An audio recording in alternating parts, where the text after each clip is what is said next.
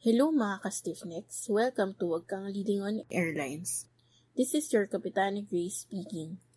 Local time is 3 o'clock a.m. and the temperature is 600 degrees Celsius.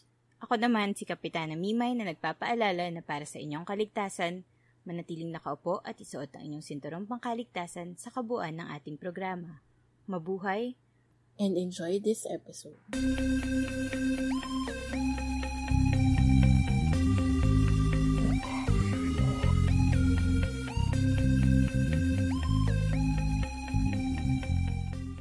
This is Wag Kang Lilingon, The Allegedly Haunted Horror Comedy Hugot Quarantine Barangay Podcast. So, kamusta mga ka-stiffnecks? Hello mga Kamusta ang flight? Mamaya lalapag na tayo pero makinig muna kayo sa kwento namin. Oo. Isi-serve na ang mga snacks and drinks. Iparaffle din ba tayo?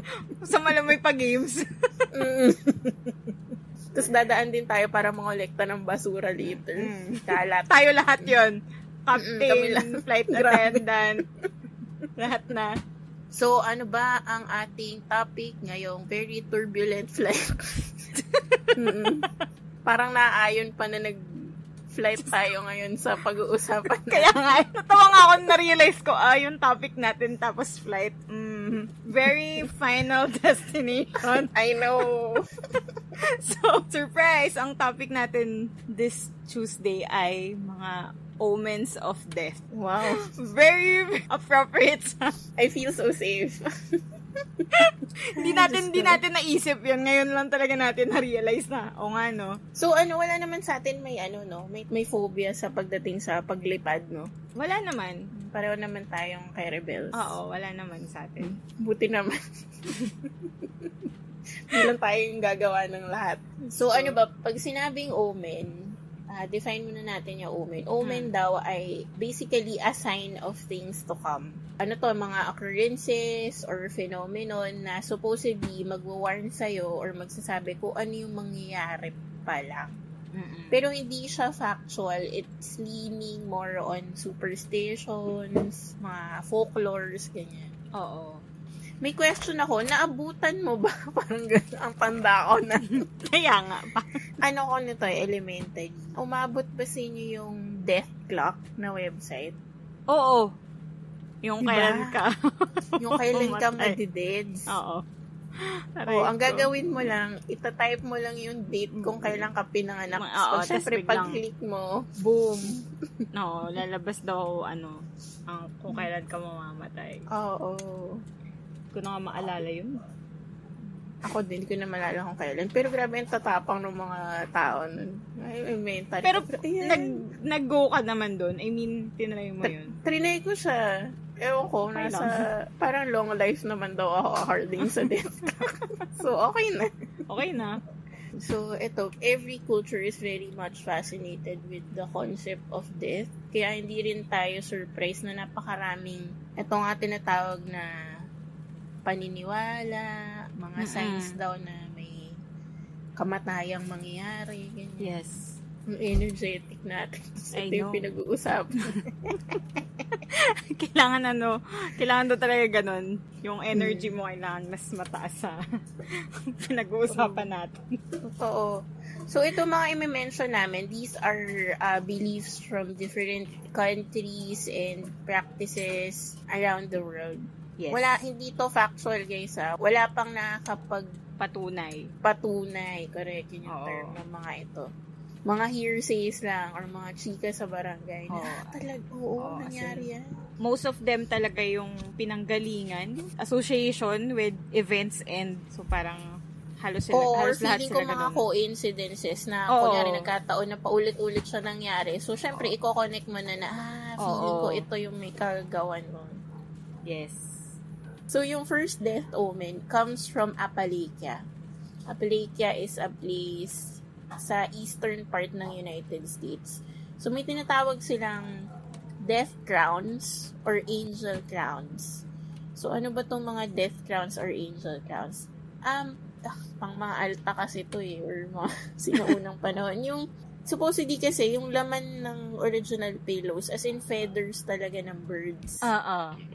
Diba? Yung, alam niyo na yung mga pag naghahampasan ng pillow, tapos di ko alam bakit nasisira, na gano'n ba kalakas, tapos biglang pag... nabubutas yung... Oo, parang, alam yung may feather sa loob, tapos mabilis mabutas yung pillowcase nyo. Oo, exactly. So, yun nga. May phenomenon daw kasi na, nangyayari to kahit cotton lang, kahit basic beach cotton lang yung naman ng pillow mo. Yung namumuo sila pagtagal. Oo.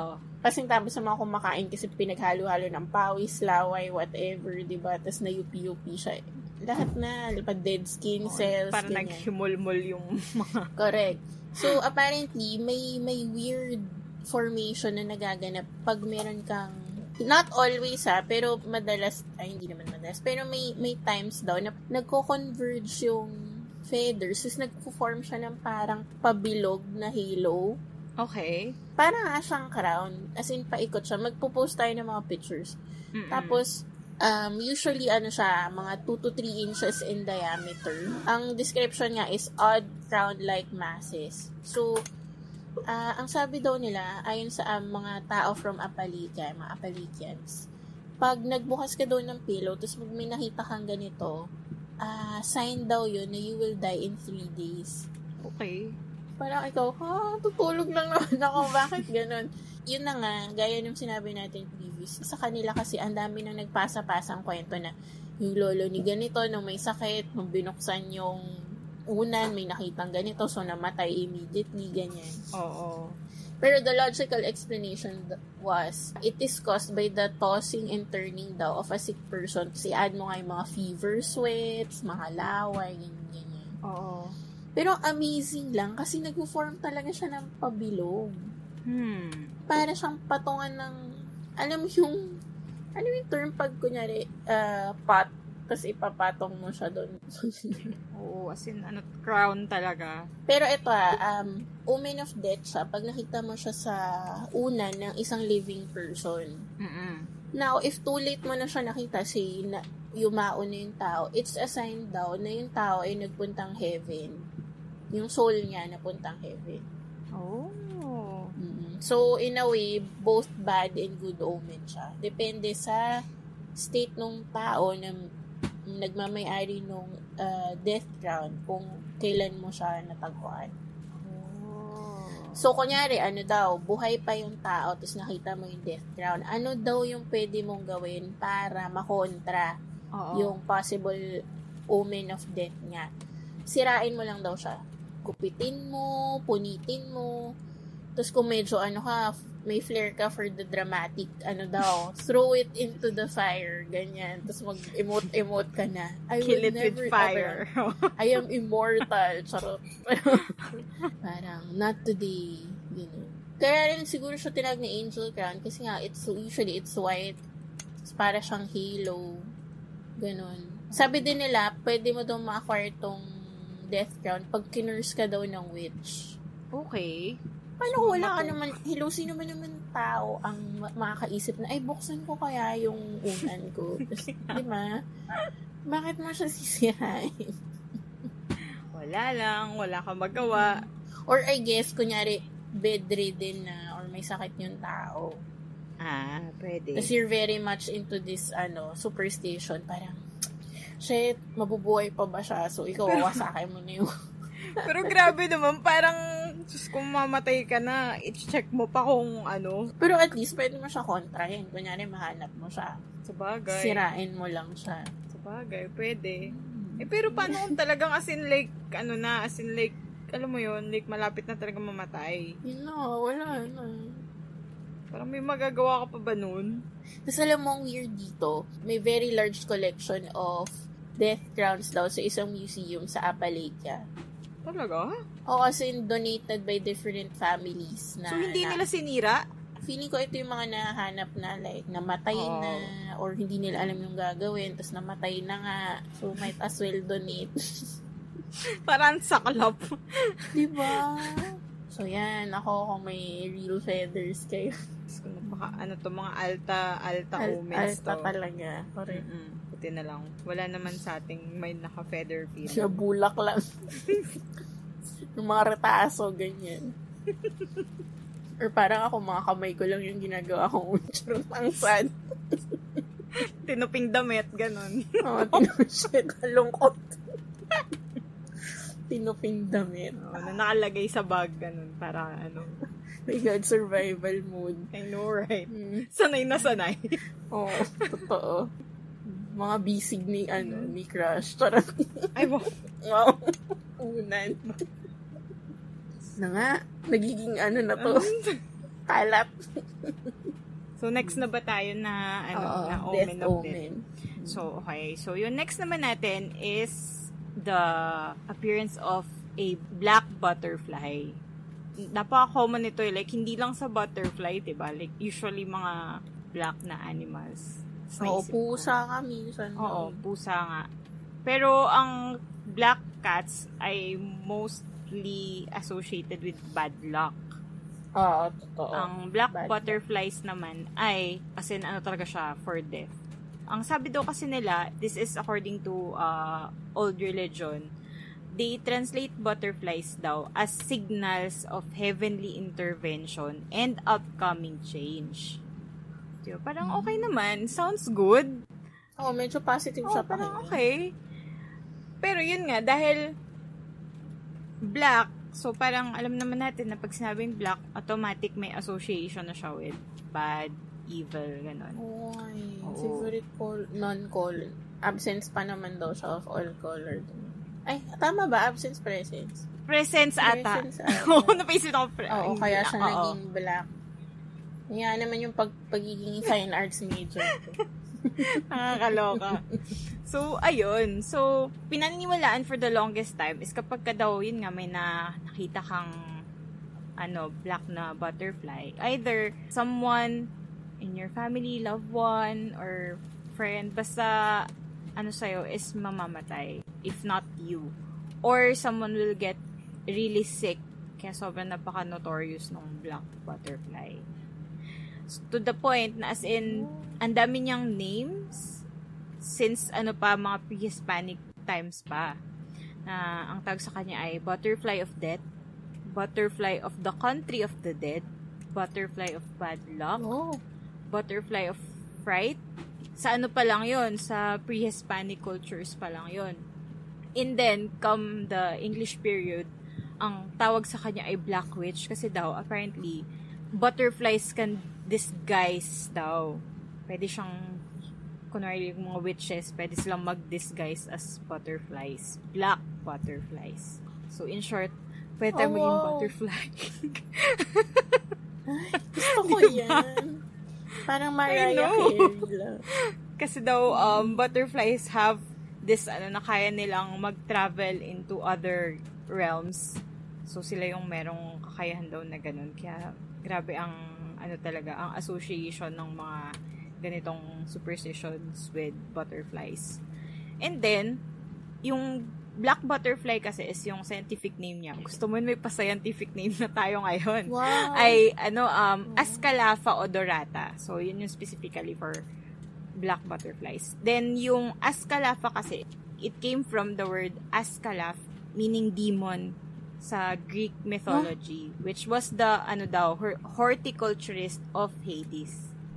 Ngayon ko lang din siya nalaman. Yeah, ako din. Ayun. So, going to the Aztecs and to the Mexican culture, ang pinaniniwalaan naman nila is that kapag daw, kunwari may pumasok na black na butterfly sa bahay ng may sakit, na daw yun, sign na daw yun na mamamatay. So, parang sort of taga-sundo yun dating. Tapos, meron pang isa pang myth din sa Mexico is that kapag ka daw, dumapo daw sa ulo mo yung black butterfly. Totoo ko. Mawawala daw yung buhok mo. So, makakalbo ka forever. Parang masatakot ako doon. Kapag papalapit na siya sa'yo, huwag kang dumapo sa ulo ko, please. Huwag sa ulo ko. Please. Isipin mo, kaka-Brazilian mo lang, tapos biglang, kakapakulay ko lang, no? Tapos biglang, what? No! Priorities. Diyos ko. So, ayun. And then, sa other cultures naman, aside dun sa, yun nga, na yung Black Witch na tinatawag, naniniwala din sila na yung ibang mga witches daw is na-incarnate yung mga souls nila into butterflies kasi nga, like, hindi sila allowed to enter heaven or any other realm. Oo, so parang natatrap sila. So, nagiging silang butterflies daw. So, sila yung black butterflies. May nakita ka na ba ever na black butterfly? Well, sa normal, setting, wala. Like, sa mga lang, like, mga, ang tawag dito? Oo, museums, ganon. Ako din, usually, ang nakikita ko, yung mga moth na brown, tapos sabihin na, ayan, dumadalaw yun na or nanunundo nga daw, ganyan. Oo. Pero yun nga, kasi kaya yung ganun nga na association sa butterfly, kasi nga, pinaniniwalaan for the longest time na butterflies nga are may heavenly significance siya, kaya parang yung soul is napupunta sa butterfly or something like that. Saka, di ba nga, yung, syempre, romanticize nila yung metamorphosis. Life na. Pwede na, magiging butterfly yung mga witches. Yes. Who are bitches. Tas, naman, hindi naman siya totally, like, in other cultures naman daw, hindi siya totally, like, masama. Kasi, sa other parts daw of Texas and Bahamas, pinaniwalaan nila na kapag ka daw yung black butterfly is dumapo sa'yo or pumunta sa bahay mo, pwede ka daw manalo sa loto. Or magkakaroon ka ng malaking amount of money as in, like, in a short time, like, as in, out of nowhere, parang, uy, okay, may manana. Ayun yung butterfly na gusto ko. I know. Parang, yun yung gusto kong mangyari kapag ka makakita man ako ng black na butterfly, di ba? Malo ka sa loto. True. Wow. Makapunta ka sa butterfly farm. Dumapo ka sa akin. Make your own destiny. Kailangan ko manalo ng loto. Correct. Nagmakaawa. Kawawa. Nakakainis. Ay. Proceed tayo sa ating third omen of death, which is the Halley or Halley's Comet. Nabasa nyo ito sa inyong mga science books. Pag nandun na kayo sa part ng astronomy or space, ganyan. Chapter 6, space. Excited na ako pag ganun mga planets, solar system, ganyan.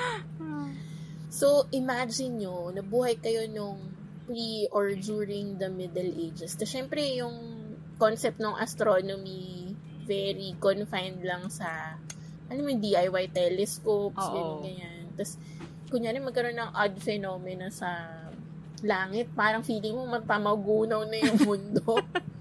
Diba? Yung phrase na the sky is falling, parang ganun. So, noon, nung nakaka-view yung mga tao nitong ang comets, talaga yun, as in big deal sa kanila, parang para sa kanila, it's a big warning daw or message from the gods. Kasi paano mo i-explain yun? Totoo. Feeling ko nga, hysteria talaga yung mga tao na, hala, shit, babagsak ba yan dito? Masunog ba tayong lahat? Ganun. So, yun nga, ever since, more than luck, mas leaning on nakakatakot na pangitain yung ini-equate nila with comets. Sabi nga sa mga written articles, comets are often associated with war and death, illnesses, earthquakes, red rain, pati yung mga abnormalities in birth. Kunyari, may mga bata na unfortunately, may abnormalities like walang paa, walang kamay, or ganyan, any other ailments ina-associate nila with a comet showing itself across the heavens.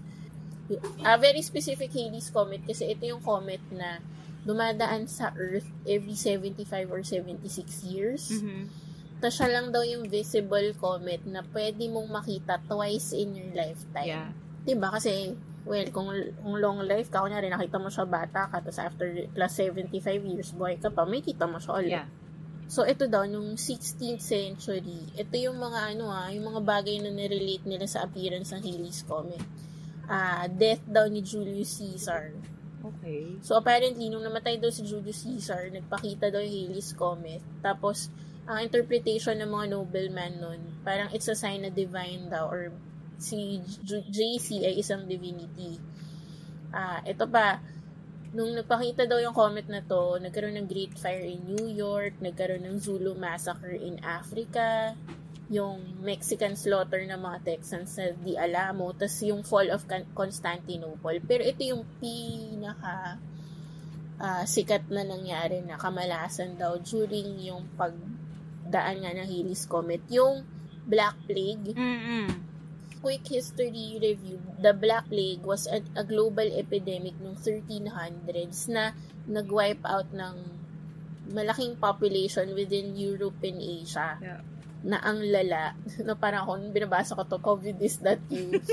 Kwento ko lang, 12 ships kasi came from Messina, nag-dock siya sa Europe. Tapos nung in-explore daw nila yung ships, nakita nila deads na yung mga sailors. Tapos ang kadiri, pasintabi sa mga kumakain, punong-puno daw sila ng mga boils at saka na nagnanana. Ew. Tapos tumagal siya ng 5 years. Isipin mo yun, 5 years before siya na-eradicate. Ew. Tapos airborne kasi siya, tapos nakukuha siya sa mga kagat-kagat ng dagat.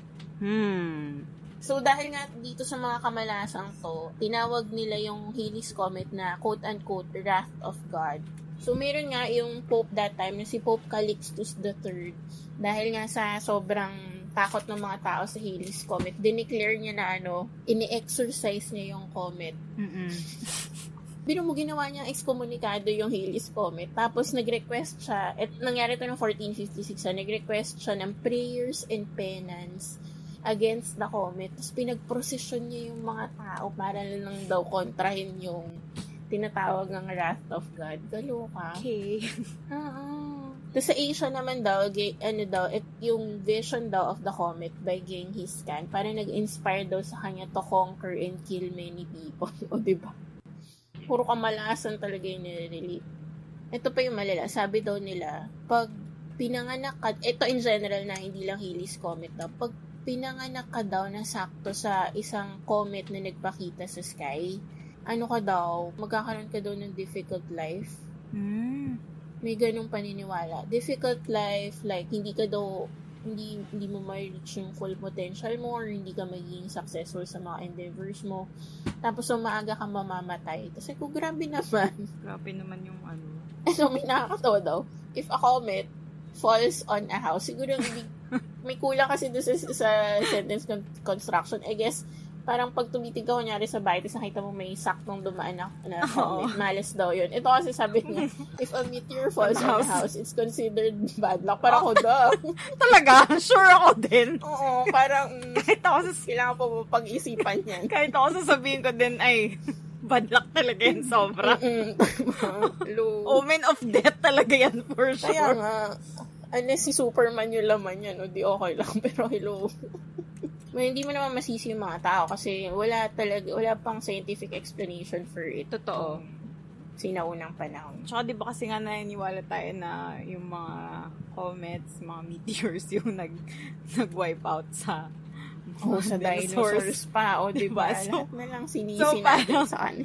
So parang syempre yung mga tao parang ay shucks, so nga. Kung yan ay edi good luck, wipe out tayong lahat. Pero nagkaroon ako ng time niya na alam mo yung mga nerdy kids na who were into dinosaurs yes, talaga. I know. Tapos nagkaroon ako ng, di ba?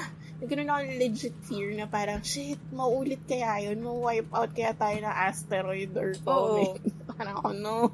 Tapos di ba dati marami pa mga balita na gano'n na may dadaan daw na ganitong comet or whatever. Tapos parang, alam mo, naging madalas yan nung mag-a-approach na tayo ng year 2000. Oo. Ang big kasi nung dating na, oh my God, naka-2 millennia na tayo. Tapos parang may mangyayaring major talaga. Oo. Halo ka. Tapos parang ang talaga is end of the world. Well, 2020 na guys. Kumusta naman? Pero no, grabe yun. Na, parang every New Year, kapag ka New Year, nag-aabang tayo ng possible na mangyari kasi nga matatawa. Hindi akong pessimist lang or realistic lang piniprepare yan, anticipating parang worst case scenario. Totoo lang tayo.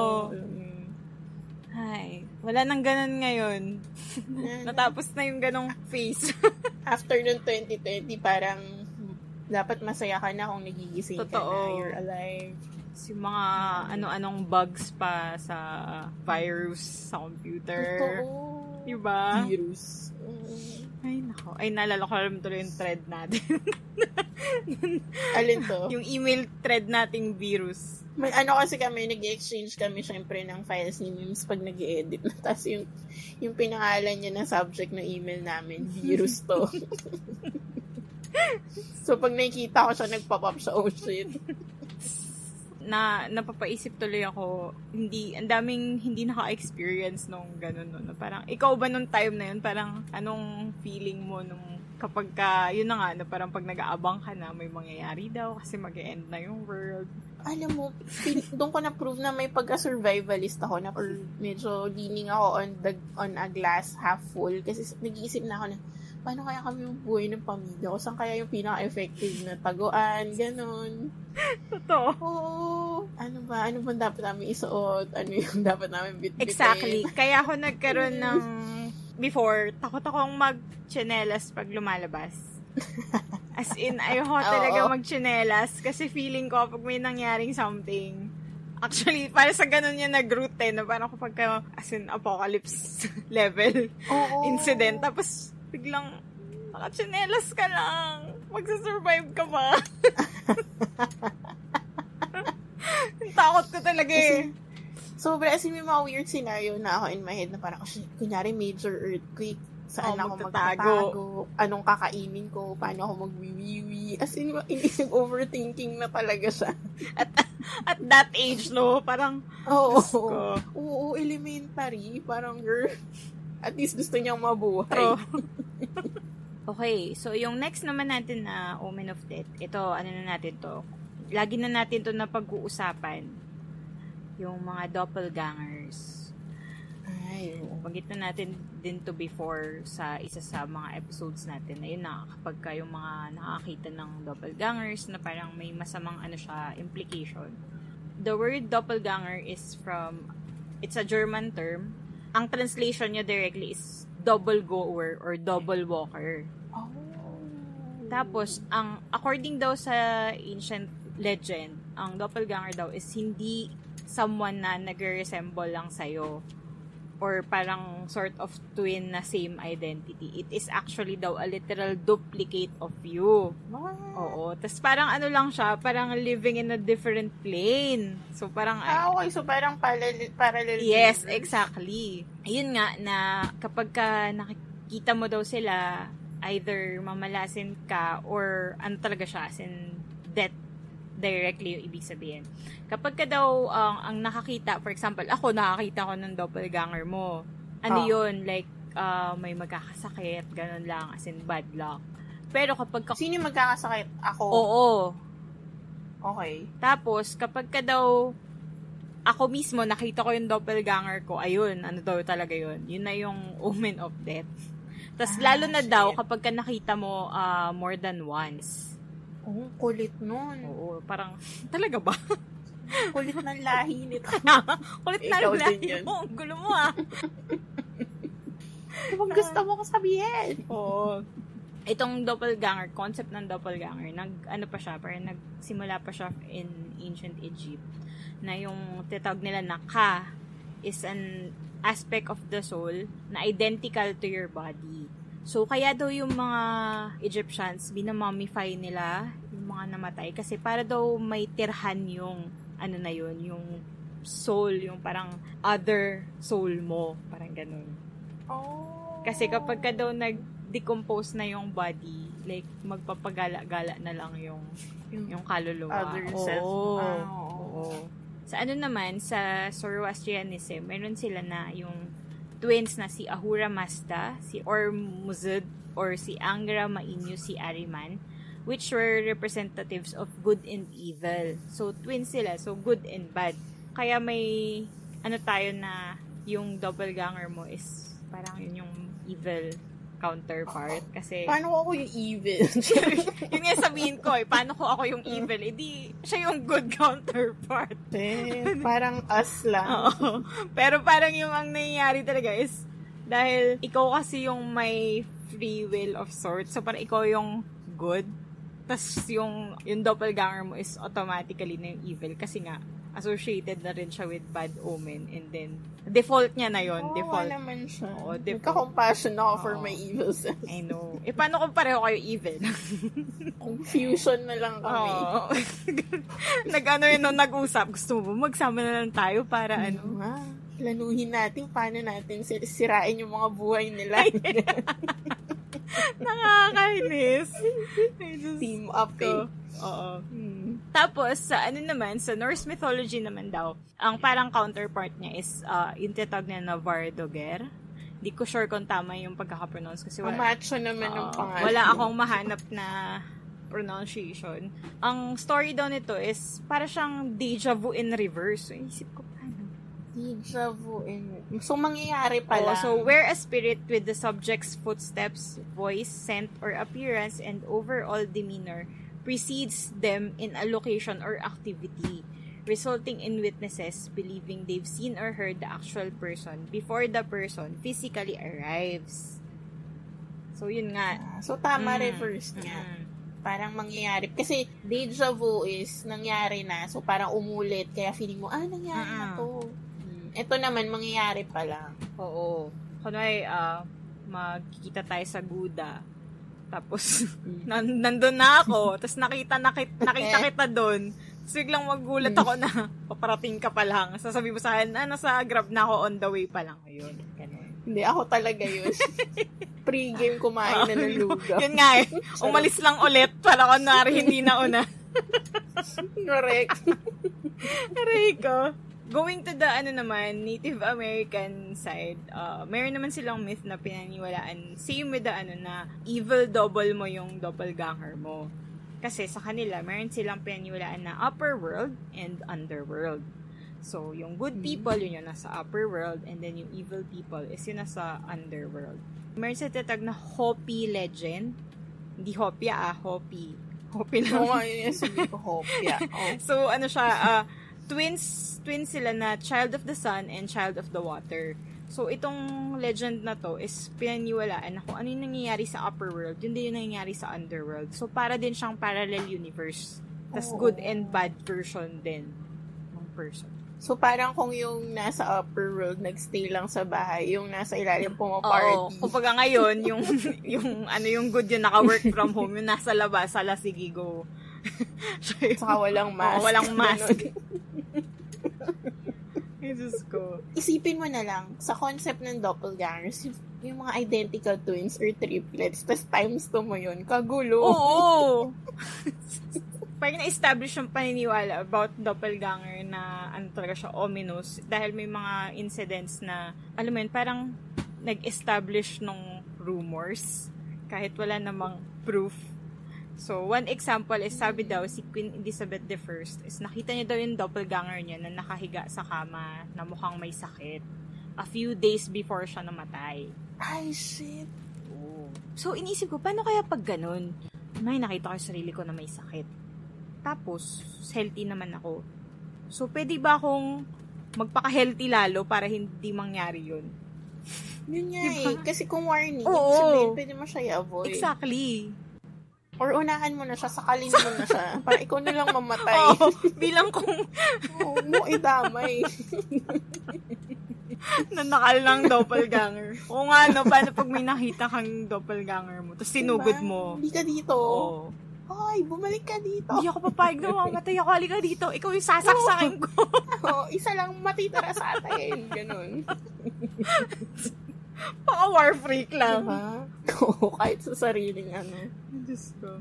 Ayun yung mga samples. And then si Abraham Lincoln din, meron din siyang story na nakita niya rin yung doppelganger niya sa mirror. Shit. Tas daw, like, may sakit din. Tapos kaya yun, parang hindi niya na yung second term niya, hindi niya na survive.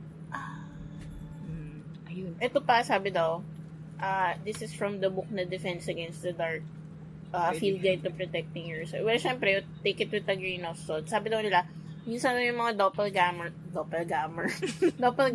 can actually take over the body of its host and do with, parang ipoposes ka. Oo. Ayoko ng ganito. Sasakalan talaga kami. Oo, unahan mo na. Tapos yun nga, sabi daw, they come from portals kasi nga, kung tama nga yung sinasabi mo na galing siya from another plane. Oo, so parallel universe. Ano kaya nun?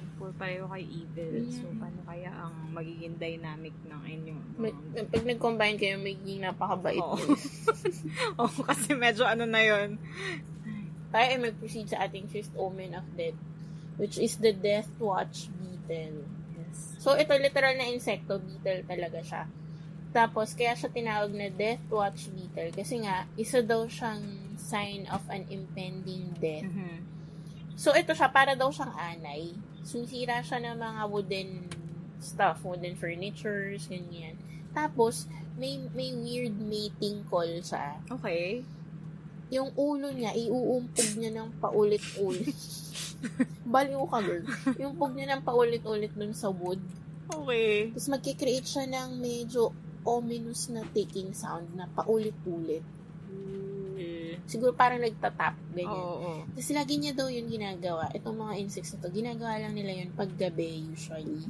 So, since alam mo yung mga ancient, mga lumang bahay gawa sa wood, marami daw yung presence nito. So, yun nga, imagine mo, tahimik gabi, naririnig mo yung continuous tapping na weird, na constant intervals. Tapos, imagine mo, may sakit sa bahay nyo na near death na, tapos yun lang yung maririnig mo. Di ba parang, yikes. Ito nga yung term nila. These constant tappings daw or mating calls of the Death Watch Beetle was heard during nights or sleepless nights na usually may mga taong nagbabantay na mga may sakit. Tapos unfortunately, after a few days, mamatay yung tao. Okay. So, in-equate na nila na every time maka-hear ka ng ganong sounds repeatedly, no? In olden times, nagbabadya na siya na parang, okay, may mga matay. Ito, interesting fact sa mga Death Watch Beetle. Kunyari, nabulahaw mo sila, kunyari, pinukpok mo sila. Isi-stretch nila yung legs nila, isi-spread nila, tapos magpapanggap silang patay. Okay. Sort of, nila, arte-art. Para magja-John Lloyd sila. I'm dead. Yun, very, very straightforward lang yung kwento. Bakit siya naging omen of death? By repetition na, I guess. Oo. Kaya, eventually, na-associate nila yung, diba? Isipin mo, gusto nyo lang makipag-sex. Tapos, biglang i-equate nyo na, okay. Habang nagpaparaos tong mga beetle na to, feeling nyo may mamamatay. Parang, why? Kawawa naman sila. Na-judge sila. True. Pero kasi naman, ano ba naman yung mating call na iumpog mo yung ulo? Buti sa tao, hindi ganun.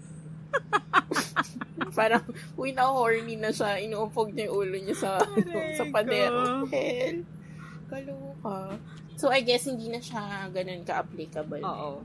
Kasi we all know naman na the explanation. Oo. Like, wala talaga siyang connect. Totoo. Gusto lang nila maging masaya. Naghanap lang sila ng hanap lang sila ng masisisi. Okay. So move naman tayo sa pang 6 natin na omen of death. So, ito yung solar eclipse, o diba? Parang ito, hindi ko siya na omen of death yung solar eclipse. Ako din. Parang, first time ko siya narinig na. Ang alam ko lang, ang sinasabi nung bata pa na parang pag tumingin ka, mabubulag ka. Diba? Oo. Yung wag ka daw, partly totoo. Parang masisira yung mata mo. Oo, so, nawala ko. Pwede mo tignan, pero kailangan may protection ka na appropriate. Like, film ka. Oo, kasi kapag directly mo siya tinignan, yun nga, like, mabubulag ka daw. So, yun lang ang alam ko na niya, pero hindi yung like may mamamatay. But apparently, a lot of cultures from different countries, like, may ganito silang belief na ang solar eclipse daw ay isang omen of death.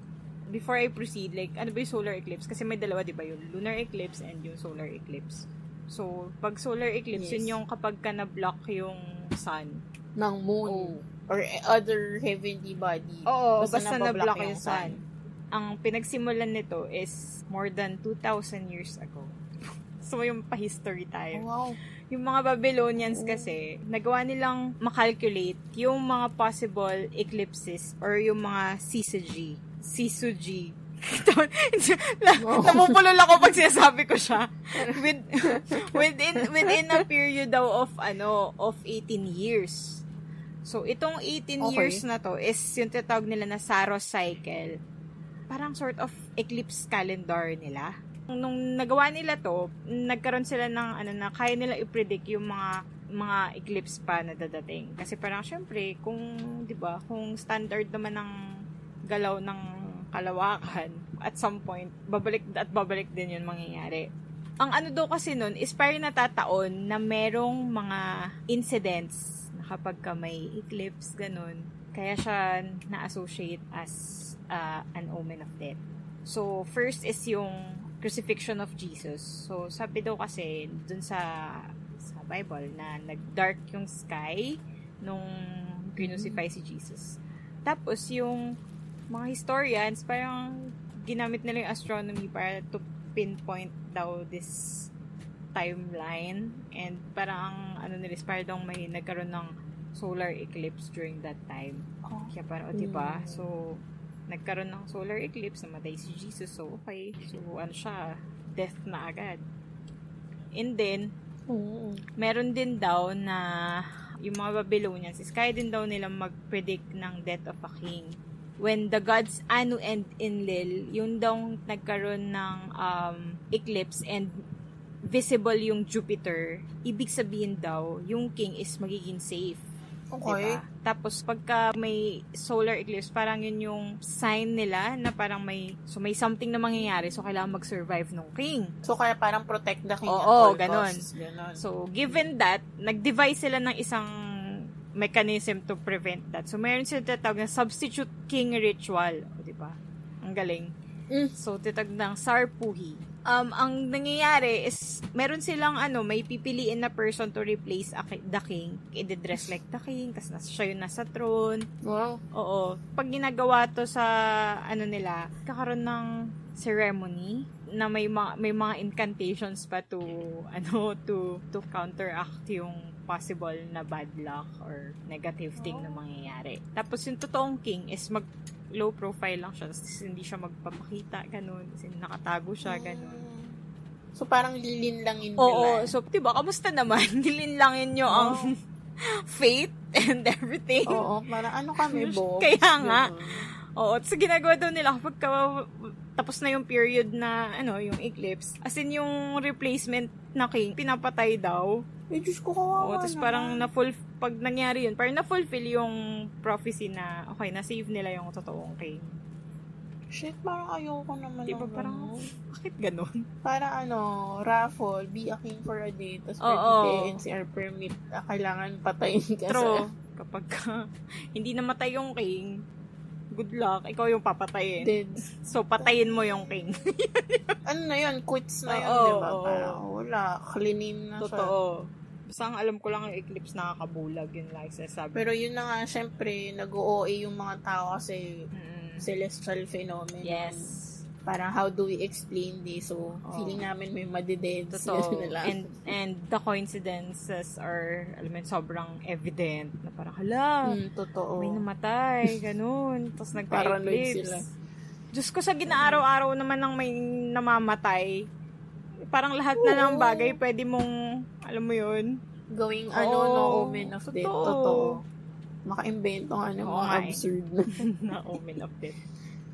Tayo ay mag-proceed sa pampitong omen of death, which is opal or opals. So, yung mga opals, sana hindi ma-offend yung mga opals talaga dyan. Mga opals sa buhay natin. Hindi tayo mamatay, silang papatayin natin. Correct. Wag kang opal. So, sana hindi ma-offend yung mga pinanganak dyan ng October kasi ito yung birthstone nila. Pero ang ganda kasi na opal. Parang nag-rainbow siya. Diba? Tapos ako parang, totoo ba? Bakit mo to i-equate sa death? Wala. Parang maano pa ako kung ruby kasi parang blood red. Ganyan. Ang poetic. Pero yung opal na parang unicorn. Alam mo yun? Kasi nga, ever since the hindi naman beginning of time, pero yun nga, again, olden days, yung mga precious stones, pinaniniwalaan na may magical quality. Sadly, yung opal, napunta siya dun sa part na vessel daw siya of evil. Kasi nga, may similarity daw siya with alam niyo yung evil eye? Oo. Yung parang blue na stone, tapos kasi siya, to define the evil eye, yun daw yung act of, yung kunyari bigla kang tititig, yung, yung ang sama ng tingin, gano'n. Parang malignant stare na, siguro nag-focus ka, sobrang galit ka, inis ka, or in the case na may magical power ka, like a witch, or a sorcerer. Pag tinitigan mo yung tao, nagko-curse ka, nagbebesto ka ng bad luck sa kanya. So, since similar nga daw yung opal, may similarity yung appearance ng opal nga daw sa evil eye or sa symbol ng evil eye, na-equate na rin siya to evil. Ito, ang ginagawa daw ng mga sorcerers and witches, hawakan niya yung opal, tapos ipo-point niya na parang baril daw dun sa tao na gusto nilang gawan ng masama. Oo. So, para sa mga southbound dyan, kunyari, napadaan kayo ng Buendia MRT ata, to yung poster ni Kathleen Bernardo tsaka ni Daniel Padilla, or basta somewhere near Makati na to. Tapos hawak nila yung Pay Maya card. Tapos pinopoint nila, parang binabaril pa nila yung card, ganun, parang ganun. Hawakan nila yung opal, tapos ipopoint na, pew, pew, ganun. Tapos, apparently daw, effective siya, as in, lalo na kung unaware daw yung tao, pew, ganun. Pag tinitigan mo yung opal, para daw siyang mata ng pusa, mata ng toad, mata ng snake. So, alam mo yun, lahat na in-equate nila with the opal. Tapos, eto na naman, balik tayo. May very big observation sila na nirelate nila sa opal and sa Black Plague na naman. Okay. Kasi noon, despite reputation niya of being a bad juju or whatever, mahal siya. Precious stone kasi siya, tas ang ganda niya, diba? So, may mga non-believers, lalo na yung mayayaman. So, binibili siya as pendant or as accessory. So, they noticed, ang dami daw namatay nung bubonic or nung Blake. Ano ba yan? Kaloka. Blake Plague. Blake Pink. Nung Black Plague na owners daw ng opal. So, eto na naman tayo sa coincidence. Ang observation daw nila, yung, di ba bright and colorful yung opal. By the time na namatay daw yung mga victims of the plague, nagdadal daw siya. So, parang sabi nila, what is this strange occurrence? Kasi bakit magdadal yung stone? What makes it ganon? So, syempre sabi nila, kasi nga daw, yung evil inside the stone na i-transfer na doon sa tao, so namatay na. Pero syempre, hindi makapayag yung mga skeptics. Ang explanation daw dito, which actually makes sense, kasi lalo na kung in contact yung opal sa, like, it's very close to your body. Kasi kunyari, victim ka ng plague, isa sa mga symptoms is a very high fever. So, ang init ng katawan mo. So, mainitan yung stone. Pero, ang bilis din na magko-cool down kasi in a matter of hours daw, mag-chill ka, magre-rigor mortis ka na. So, yung very fast changing of temperatures daw, naka-affect dun sa brightness ng opal.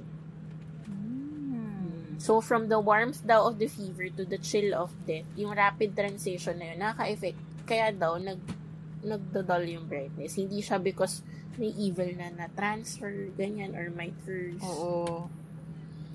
So, yun nga, tinawag nila yung opal na, quote-unquote, badge of dread. Oh. So, parang kung meron ka nun, parang, girl, I know it's fashionable, but you will die. Oo. Diba? Namigay ng opal. Oo, gulat ka, naregalo ka na opal. Parang, bitch! Excuse me? What is the meaning of this? Ganun, charot. Aray ka. Mahal-mahal kaya ng opal. Ano lang. Okay lang sa akin. Bigyan niyo ako opal. Oo, okay lang. Babariling ko kayo na. Pay Maya card. Oo, Pay Maya card.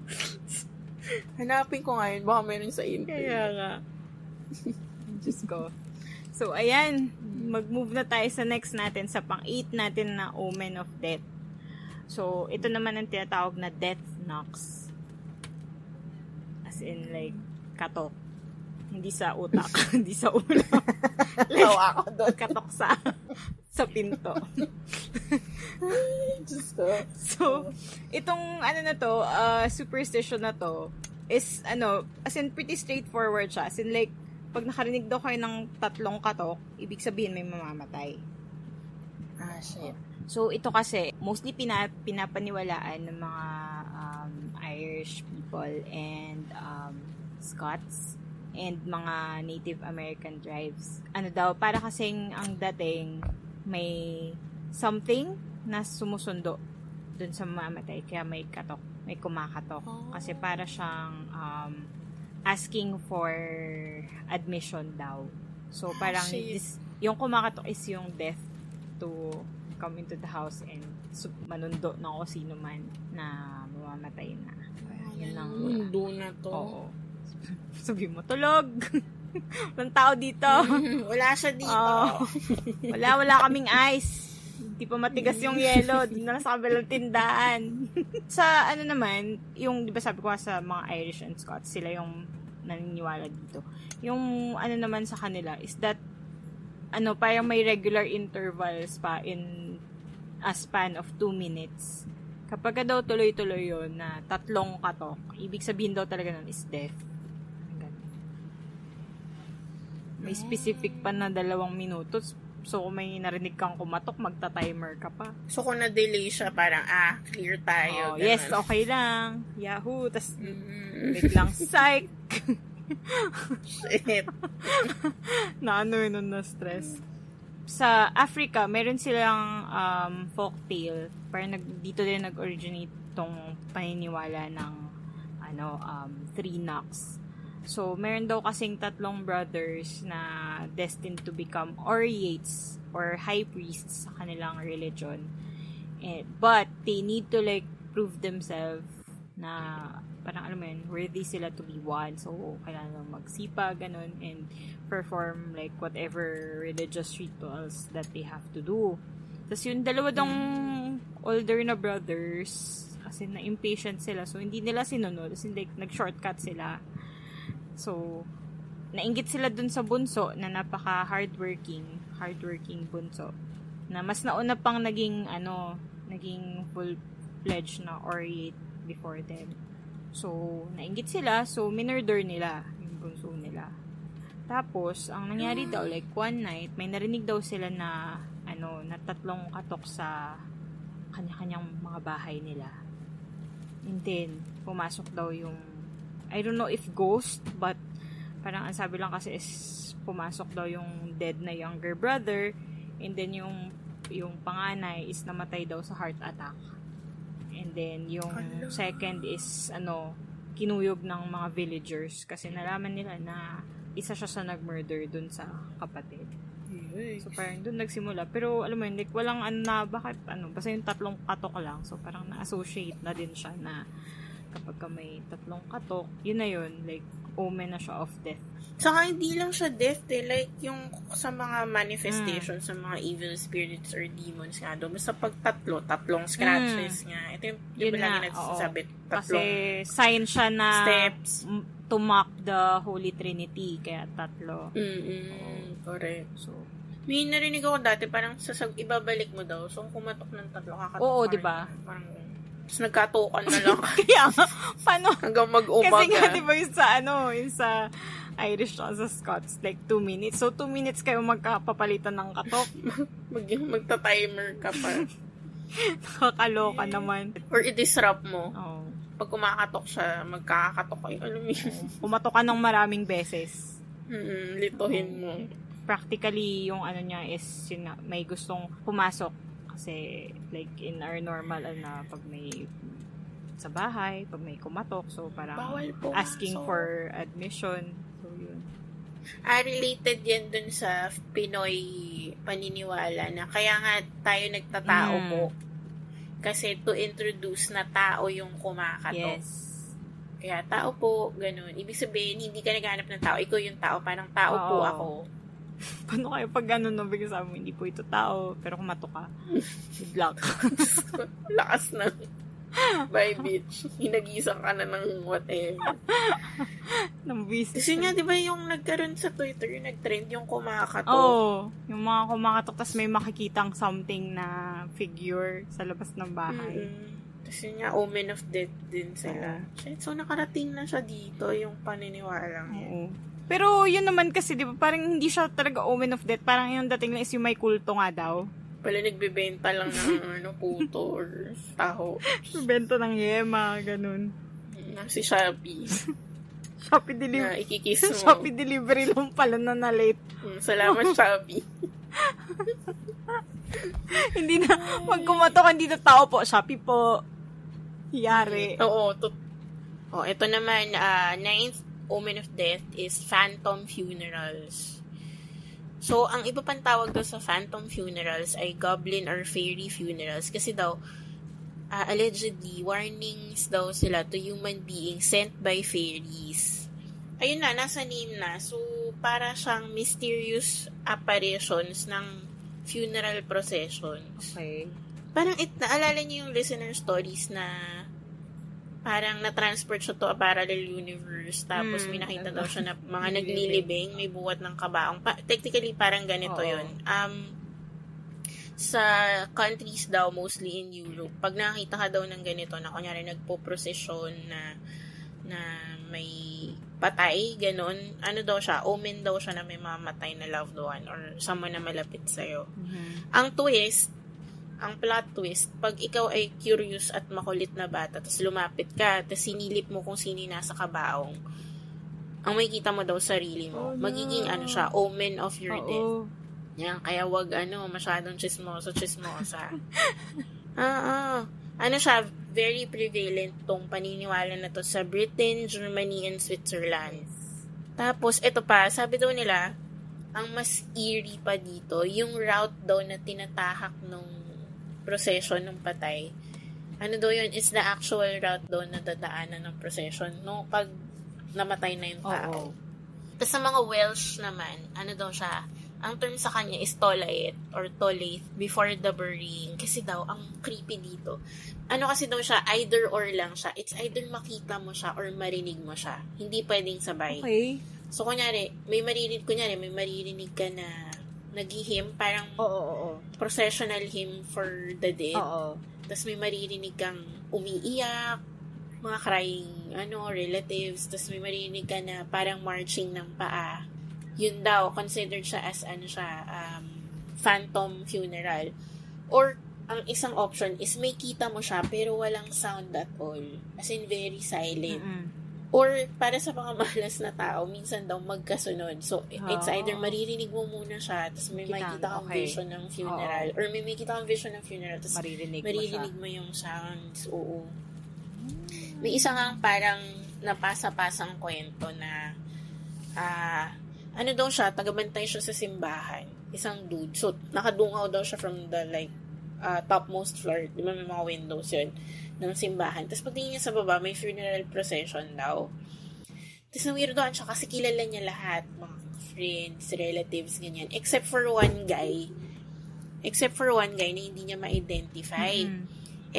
Pero na kasi, parang, kalat na yung paniniwala na it really happens, yung mga phantom funeral. So sabi niya, okay, ito yung sort of presence of mind niya. Mag-aabang siya.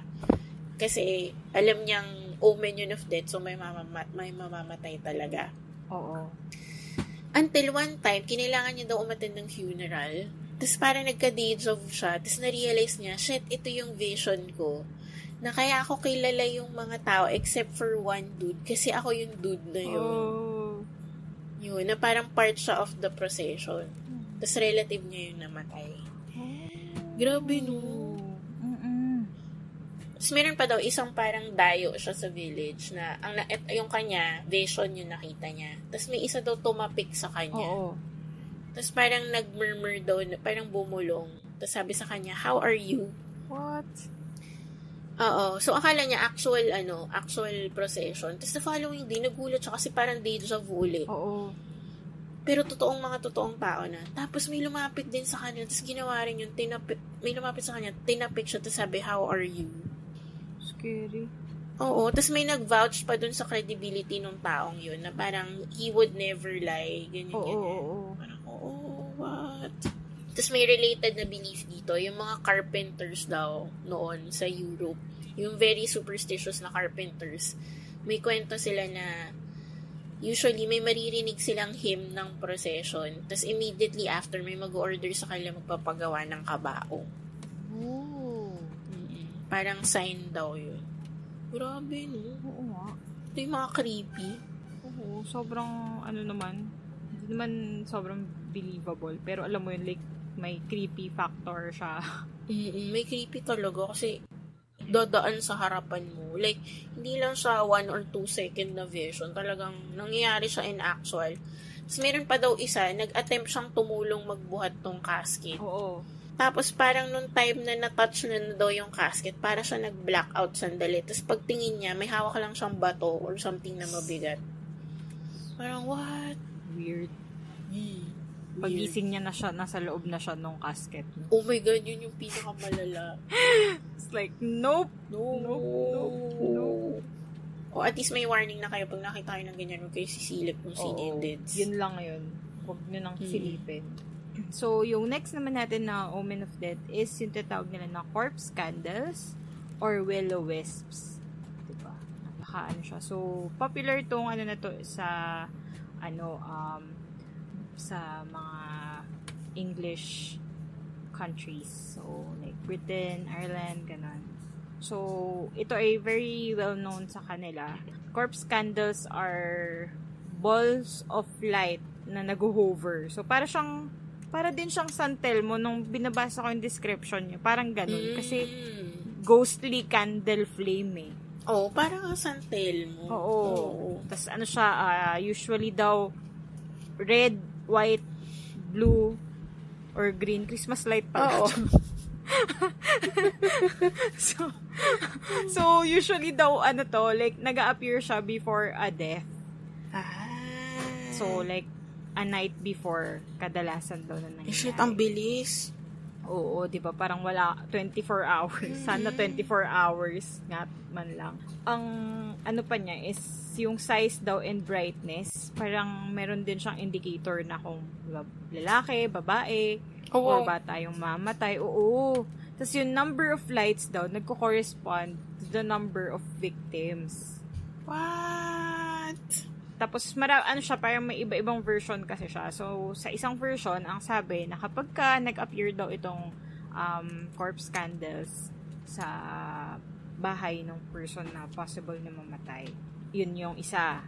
So, dun siya nagpapakita. And then, papunta sa graveyard. Diba? Tapos, yung isa namang version is sa mismong graveyard yung mga corpse candles na nag-hover. Parang yung dating is parang dun ililibing yung mamamatay. Ay, shucks.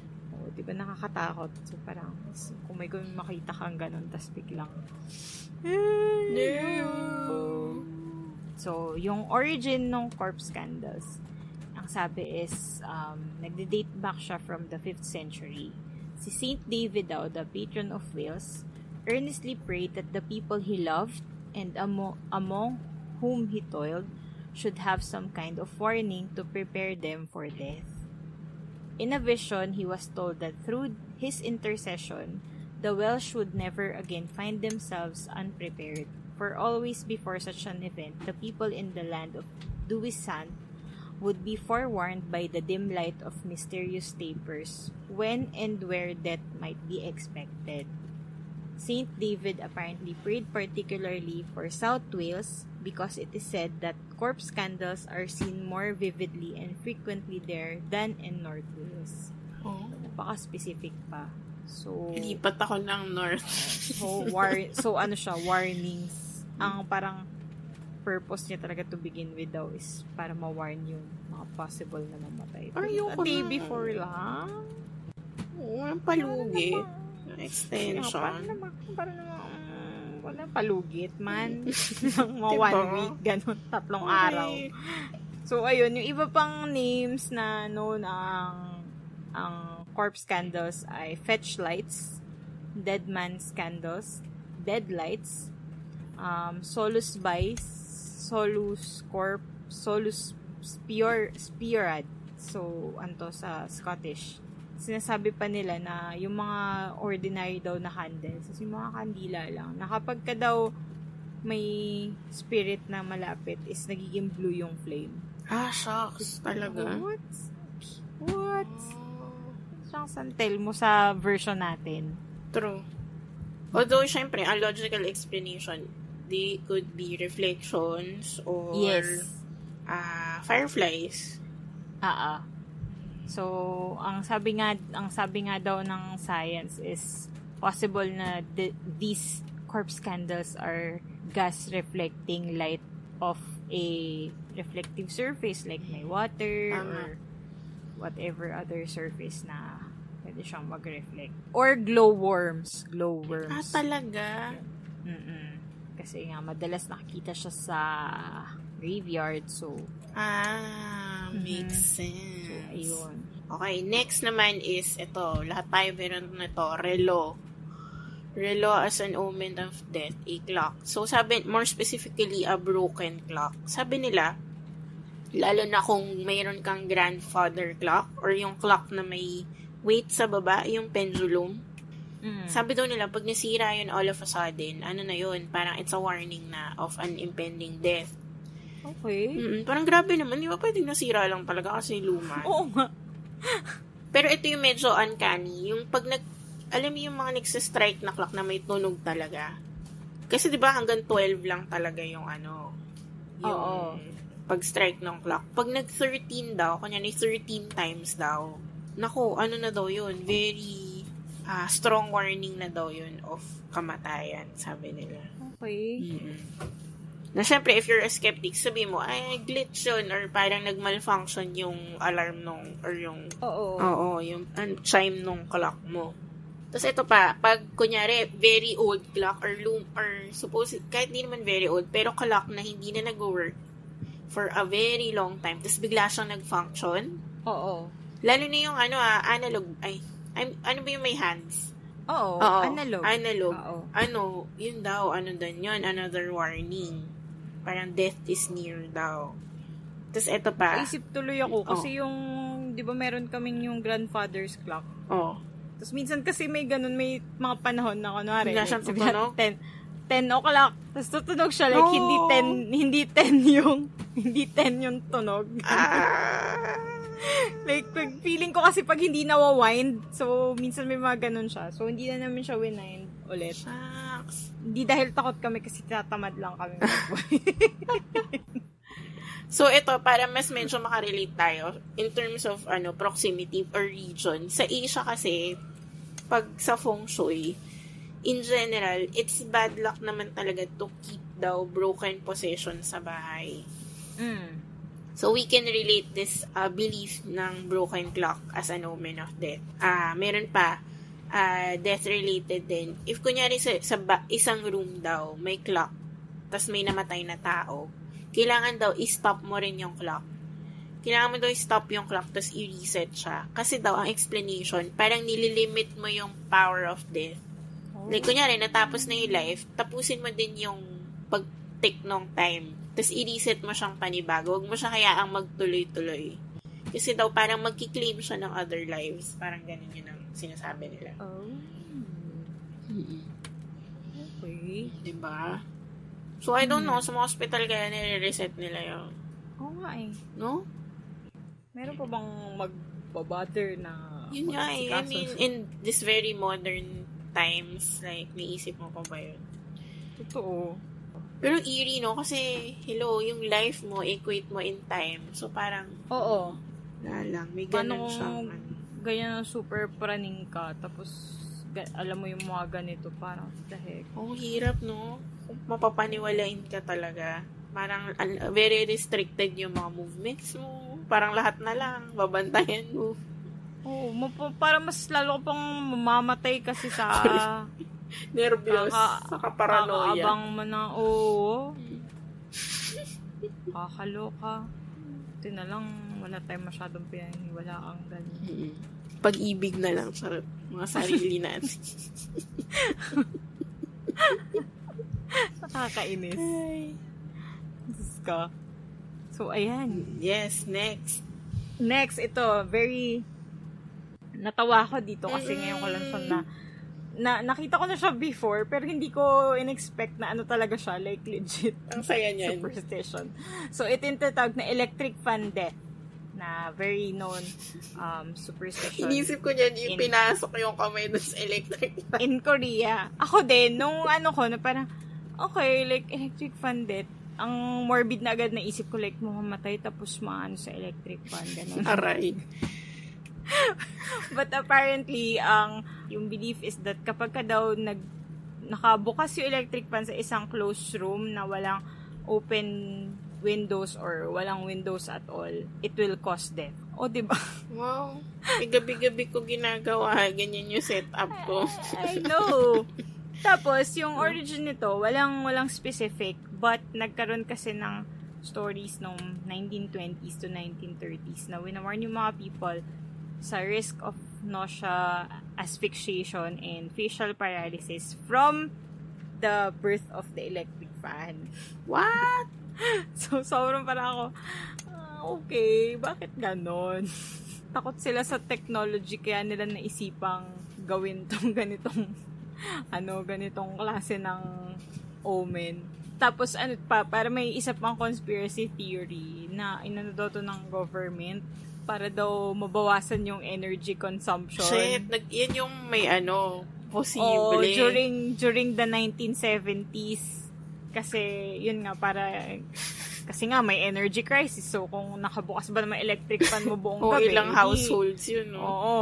Pero, yun, kasi nga, nung may 1927 na article na about mga harms na dulot ng electric fan. So, ano mo yun ba? Naniwala sila dun. Hindi ko alam. Parang, guys, wala bang matinong nakakapag-suggest na actually. Okay. Kaya nga. Tapos, ang pa nito, parang may nabasa ako na article, daw siya, napapasa-pasa talaga siya from like, parents to children, then to their grandchildren. Wow. Tapos yung niya, parang sabi niya, tinanong niya daw yung parents niya kung about it. Tapos parang yung parents niya, parang, bakit? Saan mo nakuha yan? Parang wala mo kaming sinabing ganyan. Di ba? Parang nakalimot na tayong ganun. Pero kasi nga, ang daming naniniwala na nagkakaroon ng ganun. Kasi daw, ang nila is magcho-choke sa sariling carbon dioxide yung nasa room. Ay? Kasi nga yung circulation ng fan, nandun lang, nakastock doon sa room. So, paikot-ikot mangyayari, masasuffocate daw. Ay naman. Ang lala talaga nitong na to. Tapos, bakit ganito? Lasing yung nakaisip. Oo. Tapos, ang isa pang malala is na lang siya, parang na-sensationalize lang din siya ng media pa. Kasi may mga news, kagaya nung nangyari noong July 4, 2011, na merong na-report na namatay sa kanyang dahil sa electric fan? Na nasa isang kwarto, tas bukas sa electric fan. Tapos ang is nakatutok kasi sa kanyang electric fan. Tapos parang, sabi doon sa parang dalawang electric fan ata yung nakatutok init sa na kanya. Init siya, oh. Oo. Di ba? Parang ako, okay. Bakit naman gano'n? Di, ataka yun sa puso or something. Di ba? Like, kung meron namang ibang possible na mas makatotohanang reason. Kabag. Pero, as in, naniniwala pa rin sila sa ganun, sa electric fan death. Tsaka kaya daw na-imbento yung mga, sa kanila, like, na-imbento yung mga electric fan na may timer. May naitulong din naman pala yan. Oh, pero di ba, I mean, ikaw ba magpapatay ka ba ng electric fan? Sa gitna ng gabi, tapos ang init-init. Sisi ako nga yung tipong nanunuyo nilalamunan ko sa... Di ba? Oo. Pagising mo tuyo ka na. Ang lala talaga, Diyos ko. Iniisip ko pa dito, parang, hindi mo mamalayan, ano yung kamay mo sa electric fan, tapos ma-injury ka, ganun. Di as in, buti wala pa gumagawa ng horror movie dito na haunted electric fan. Wala ka lang, panlaban sa haunted frigidaire. Pero pang siya, pang Shakira Telenrol siya. Kaya nga. Down to our last two na, no? Mm-hmm. So, ito yung 13th Omen of Death. Ito, familiar siguro kayo kung very, kayo, into European folklore or mga mythological creatures, ganyan. Ito yung Banshee. The Banshee. Ang Banshee daw, may 3 forms. Number 1, a young maiden. Number 2, a full-figured matron. Yung middle-aged woman. Tapos yung last, yung medyo nakakatakot. Para siyang witch, a withered crone. Pero yung most common depiction is yung young maiden na ngumangawa. As in, nagwi-wail siya. Since sumisigaw siya. Ano daw sila, pag narinig mo sila, nakita mo sila, ano na yun, it's an instant omen of death within your family or kakilala. Ang origins niya is basically from the Celtic or the Irish folklore sa Ireland.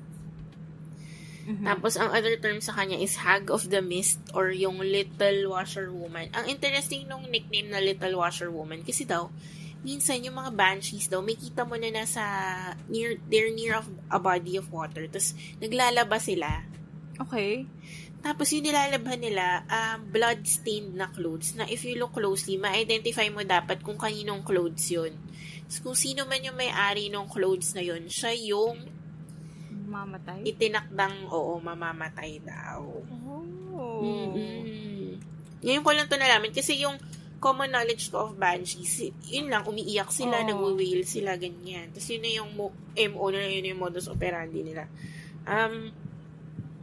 Yung very interesting, narinig ko to, hindi ko alam kung narinig mo to sa No Sleep, pero may isang episode sila na parang point of view ng soldier. Tapos, magra-rush na sila into battle. Tapos, ang humarap sa kanila, parang isang banshee lang na nagwi-wail. Oo. From the woods. Tapos, sobrang kinilabutan sila. Umatras sila. And it happened daw talaga nung mga sinaunang panahon. As in, various tales of war encounters na, kunyari, lalo na sa mga kakakuyan na setting, like, isang pulutong daw ng soldiers, lalo na kanyari a-attack ng gabi. Tapos may maririnig silang wail daw ng babae na minsan isa or marami coming from the woods. Syempre yung belief nila, parang shit, foretell niya yung death natin. So, aatras sila. Oo. No, kung iisipin mo, ang gandang tactic, like kung ikaw yung nasa other side. Oo. Like, sige, mag-hair tayo ng mga wailing girls dyan. Tapos, takutin natin sila. Some myths daw say na, yun nga, they act as escorts daw, taga-sundo ng mga souls na mamatay. Tapos, itatawid nila to the other side. May nagsasabi naman daw na, they're not really mythological creatures. They are souls daw of women na namatay ng very violent death. Tapos, naging mission na nila, like, as spirits na magwa-warn na sila ng ibang tao para mag-ingat, ganun. Tapos ito pa, namamana din daw siya. Or like, they stay with very specific families. Oo. Tapos, lalo na kung yung last name mo daw, parang may O or Mac, kunyari O'Neill, O'Grady, O'Brien, O'Connor, or McNeil, McBrien, yun daw yung usually pinipili niya. So, parang, why McDonald's? Kaya may preference. Pero yun, ang dami daw rich families, particularly rich and old families daw na maraming accounts na, like yung head of the family, tuwing mamamatay, may maririnig silang disembodied voice na, like, umiiyak talaga ng malakas. As in, hinagpis daw talaga. Tapos yun, eventually, mamamatay daw yung, nila, matriarch or patriarch of the family. Okay. Katakot, no? Oo. So, grabe naman yung may, talaga, may specific, As in, within their family. Yun nga, ang tawag sa kanila, heralds of death daw. Tapos, minsan daw, sobrang lakas daw ng shriek nila, kaya nila mag-shatter ng glasses. Ako parang, okay, opera singers. Tapos, para sa mga geeks dyan, baka ito yung first encounter nyo, may isang X-Men na, ang code name niya is Banshee. Si Sean Cassidy. Tapos yun nga, kaya siya Banshee kasi nga, may sonic scream siya. O, diba? Pero ang niya, ang hindi romantic, parang may something, hindi ko man-describe, ano may tamang term? Dramatic, foreboding, no? Parang encounter with a banshee. Sa if nanood kayo nung latest season ba ng Sabrina, hindi ko alam kung latest, basta isa sa mga seasons ng Sabrina sa Netflix, may sila doon, may part na may pagdungaw nila sa nila, sa bahay nila, may nakatayong girl, tapos banshee siya, tapos nag-wail lang siya. Tapos parang, siya, alam mo naman, ang very campy nung Sabrina, diba? Tapos very casual conversation nila, parang, may banshee sa labas, sino yung mamamatay sa atin? Parang gano'n lang. Isa ata dun sa aunts Pero yun. Oo. Sa last, tayo, Omen of Death. Very familiar tayo sa, na to, ang Howling of Dogs. Ayan. Diba? Parang, ito talaga, pero, sa atin naman, hindi naman siya, like, hindi siya death. Sa amin, yung alulong, death siya. Talaga ba? Mm-mm. Like, sa amin, kasi sa pag may alulong, parang may something lang na masama. Pero not specifically death. Sa amin, alulong, death daw. Tapos, kailangan mo daw sa way na parang, shh, tumahimik ka. Ganunin mo daw. Mm-mm. So, ayan nga, ang Howling of Dogs. Pinaniwalaan nga na kapag may nag-howl, nag-aalulong na aso, for example, sa labas ng bahay ng taong may sakit, highly likely daw na yung person na is mamamatay. Tapos lalo na daw kapag kunwari yun nga, yung sabi mo na, yung pag yung aso umalulong, tapos anuhin mo, sisitahin mo. Tapos kapag ka bumalik ulit, tapos umalulong, ayun, medyo na yun, parang, shit. Parang sure na yun na mangyayari na ang mangyayari. Oo. So, ito is, siya, like, hindi lang siya sa atin kilala, but on other cultures din. So, in Irish folklore daw, ang nag-aalulong daw yung mga aso kasi nasisense nila yung mga phantom hounds. So, isip mga ghost dogs. Oo, kasi daw, parang nag-hunt din daw yung mga ghosts na yun for souls. Kaya kapag nakikita nung physical dog, alive dog, umaalulong sila.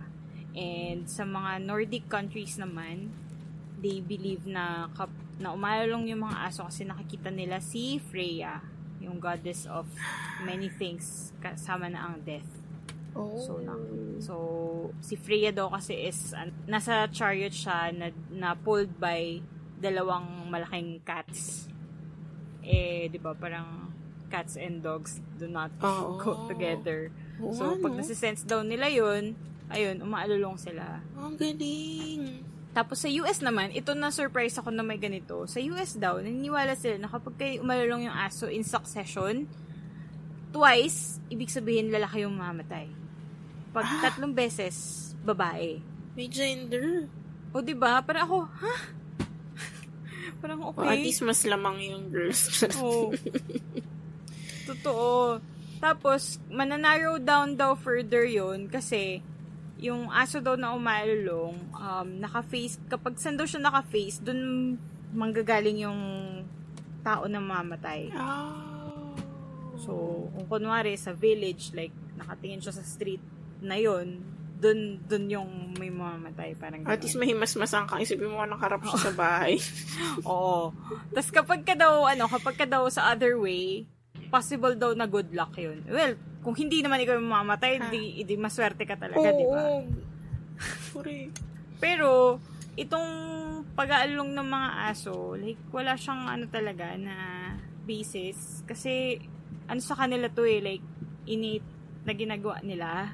Parang lang din talaga siya na-associate lang din siya with stuff. Kasi nga, yung mga dogs, malakas ang senses nila. So, kaya nga diba sinasabi minsan na kapag yung mga aso biglang tumatahol sa nothing. Sa nothingness. Parang may nakikita daw sila or what. But, ang sabi, according to science, is that malakas lang talaga yung kanilang senses, lalo yung kanilang sense of smell. Tapos yung nasisense nila kung yung may mamatay or may sakit. Kasi diba, alam niyo yung mga aso na for example, yung mga patients na may problems with diabetes, for example. Kasi ba natitrain yung mga dogs na kapag ka na-sense nila na may something wrong, bumaba yung bumaba yung blood sugar mo, ganun. Or tumaas pala. So, mag-alert na agad sila. So, parang ganun lang siya. Ganun lang yung nila. Baka nga Yung ganun. concept Nasisense ng ganun. lang nila na may mali. Oo, na may mali. And yung howling is yun. Yung way nila to express na, okay, there is something wrong. But it's not necessarily daw na, okay, may mamamatay. Ulat ka magsalita yan. Oo. May mamamatay. Uy. Good luck. Oh. Pero, hindi mo pa rin maano, di ba? Kasi kahit ngayon, parang pag nakarinig ka ng umaalulong, medyo, kasi siya, ang creepy niya pakinggan kasi hindi man tayo sanay na yung mga aso umaalulong. Lalo na may mga times na yung iba yung alulong talaga. Oo, talaga. Hindi siya yung... Hoy, tumigil ka. As in, Oo. papaganon ka talaga. Oo, hindi siya yung normal na alulong ng aso na lang. Feeling mo ba may naan talaga sila? Like, may nakikita or whatever? Oh, partly, oo. Oo, kasi ako medyo somehow naniniwala ako. Kasi, Ako din. Feeling ko, if hindi naman like death per se, pero baka may nakita sila na hindi natin nakikita or nafe-feel. Oo. Sobra talaga. Kasi parang ako, natatakot ako pag ganun. Ako din. Parang, oops, wag ka dyan tumahol sa dilim kasi... Mga corners na tinatahulan na wala namang anything. Exactly. Lalo na pag madilim, Diyos ko pala ako napapraning ako ng very slight. Hoy, bukas ilaw tayo. So, ayun. Nung inaano ko pala tong list na to, may mga I came across other omens na wala masyadong explanation. Basahin ko lang mabilis. Libing, open grave siya, tapos naulanan siya. Expect mo na after 3 days, may mamamatay din. May ililibing din within that cemetery.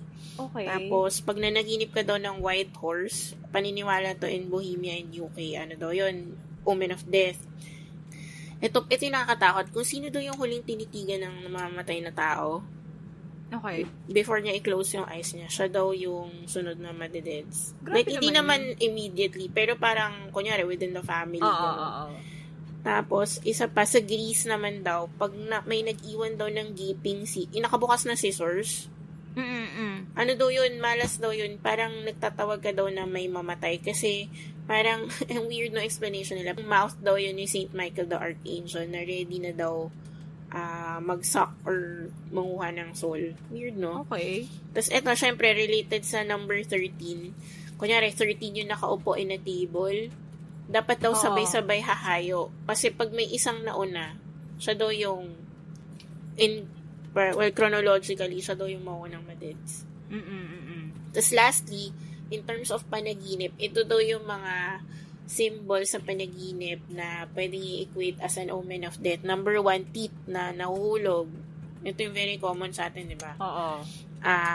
Pag may tinutulungan ka daw magbihis, weird, okay, no? Tapos, pag naglalakad ka daw sa putikan. Tapos, last 3, pag sa panaginip mo, nakakita ka ng more than isang moon. Kunyari, 2, 3 buwan, ganun. So, hindi ba Star Wars na? Anyway. Old shoes. Kasi may nakita ka nakalapag na lumang sapatos. Ano daw yun? May maririsig. Not necessarily ka mag-anak or anything, pero may mababalitaan ka daw na mamamatay. Tapos lastly, ito hindi siya death, pero pag nakapanaginip ka daw ng kabaong, ibig sabihin, mag-aasawa ka daw ng mayaman, pero maikli lang yung life mo. Weird, no? What? Hindi ko lang Okay lang. Okay lang. Yun, ang weird, no? Hindi mo alam kung... At saka meron pa akong idadagdag. Yung sa atin yung popular, yung kapag nanaginip ka na natanggalan ka ng ngipin. Diba? Ibig sabihin may mamamatay daw. Oo. Na kailangan mo daw ikagat sa something buhay. Like puno, sa kahoy. Ganyan. Oo, kahoy. Yun, medyo naniniwala ko doon. Kasi, alam mo yun, parang for safety. Ako din, praning ako doon. For safety reasons. Nakailang kagat ako sa kahoy in my life. Ako din. Na-try ko na rin kumagat sa puno kasi yun lang yung napakalapit sa akin na inisip ko tuloy, kung ang requirement ay buhay, kunyari, kaibigan mo kinagat mo. Di ba yun? Yun nga eh. Kasi ang concept daw kasi yun, kailangan mong ikagat sa living kasi yun yung kukuha nung So, misfortune, syempre, parang hindi. ganun. Bawal kumagat ng friend. Oo, kaya kailangan mga puno lang para pag namatay yung puno, parang yun lang. Siya na yung nagdala. Tapos parang nalaman ko yung ganun na exchange na kaya bakit living yung kailangan mong kagatin. So, kung naging mindful patuloy ako lalo na, dati kakagatin ko lang pintuan, gano'n. Ako din pintuan. Kasi di pa sasabihin kahoy. Ang sabi, para, okay, kumagat ka ng kahoy. Okay, sige, pwede na itong pinto or whatever, or cabinet, gano'n. Correct. Tapos biglang nalaman ko na kailangan puno. living. Shucks. Kailangan ko maghanap ng halaman, twig ng halaman. Effort. Pero diba, kaysa i-raise mo, wala namang mawawala. Unless makalunok ng kahoy talaga. Ikaw pa yung... Totoo yun. Sobrang nakakatakot kasi yung thought na... Oo, kasi pag death kasi yung parang ultimatum na wait lang. Oo. Tsaka parang ever since bata pa ako, parang naririnig ko na yun, na kapag ka naginip ka nga ng gano'n na natanggalan ka ng ngipin sa panaginip mo, gano'n. Oo, kasi na talaga siya, ominous talaga siya. Saka ang dami na rin nangyari sa akin na yun nga, naginip ako, tapos may na-deads na kamag-anak. So parang, totoo ba? Kaya praning na rin ako Wala pa naman ako na-experience. So, ibig sabihin, effective pa yung mga lahat ng kinagat ko. Ay, ito, siya, hindi siya omen of death, pero related sa death, na isulat ko lang. Sabi daw nila, pag nagsishiver ka, ibig sabihin daw, may lumalakad daw sa ibabaw ng future gravesite mo. What? Paano kung naka-aircon ka lang? Noon, kunyari, malamig lang panahon, or kinikilig ka lang. Pero yun nga ang no? Minsan kaya ganun, pag nakatapat ka sa aircon, alam mo yung hindi mo na napigilan, yung biglang manginginig ka lang talaga. Shit, may naglalakad sa ko. Oo. Sa binili kong lupa, or whatever. How dare you? Na-shock si St. Peter, memorial. Aray ko. Ayun, so yun ang ating list of omens of death. Yes. Kung may alam pa kayo, i-share nyo sa amin. Oo. Lalo na yung mga local. Oo, maganda talaga yung local, no? Usually, mga ganun lang yung sa ipin. Pero, gaya nga nung sabi mo kanina, sa sobrang, like, everyday naman, reality of life, may namamatay. So, it's easy na mag-equate ng mga bagay na. Yan, sign yan na may madideds. Basically, nire-rationalize lang natin yung mga bagay na hindi natin maipaliwanag. Defense mechanism. Parang ganun naman talaga ang natin. Way of our brain. Sana may omens of life. Charot. Omens of love. Parang signs na kanya. Iba na yun. Ibang signs na yun. Yun na yung mga, Lord, bigyan mo naman ako ng sign. Tapos ikaw na yung gumagawa ng sign. Kahit di naman siya sign. I know some people. May na border lang. I know so many people. Pero ano din yun, no? Para masaya din pag-usapan yung mga ganun. Minsan, sa natin, sa Secret Saturdays, i-discuss natin yun. Mga delulu signs. Signs of delusion. Delusion. Convince yourself. Yan. Sabi nga ni Jinx Monsoon. Diyos ko, nako. Mapapahaba naman yung usapan. Dalawang story lang, pero parang isang full-blown na episode. Pero ayun, moving back to Omens of Death. So, yun ang ating list of omens. So, meron ba kayong pinaniniwalaan? Or personal experience talaga na parang aware kayo na omen yun, tapos eventually, sad naman. Pero, di ba? Oo. Yun. Yes. So, eto na. Ayan. Kung meron kayong mga stories for our listener stories episodes or episode suggestions for our Tuesday episodes, comment suggestions, chika, chismis, violent reactions. At kung ano-ano pa, you may message us via... You can send it to our Facebook and Instagram. Huwag kang lilingon PH na dadagdagan mo lang ng @gmail.com para sa mga long emails. Or, kalabitin nyo kami on Twitter @waglilingon. Para sa mga shy type, you can send your messages anonymously via CuriousCat. It's curiouscat.me/waglilingon. So, ayan. stay safe. Huwag masyadong magpapaniwala agad. Totoo. Yan ang natin sa takeaway. Takeaway from our, na walang basis ang, ang mga omens na to. Kung hindi na, it won't cost you a leg and arm. Na parang, kunyari, kakagat ka nga lang na just to be safe and for peace of mind, gawin nyo, okay lang. Pero kung yung medyo alanganin na, like, aralin nyo rin kung may basis talaga. Oo.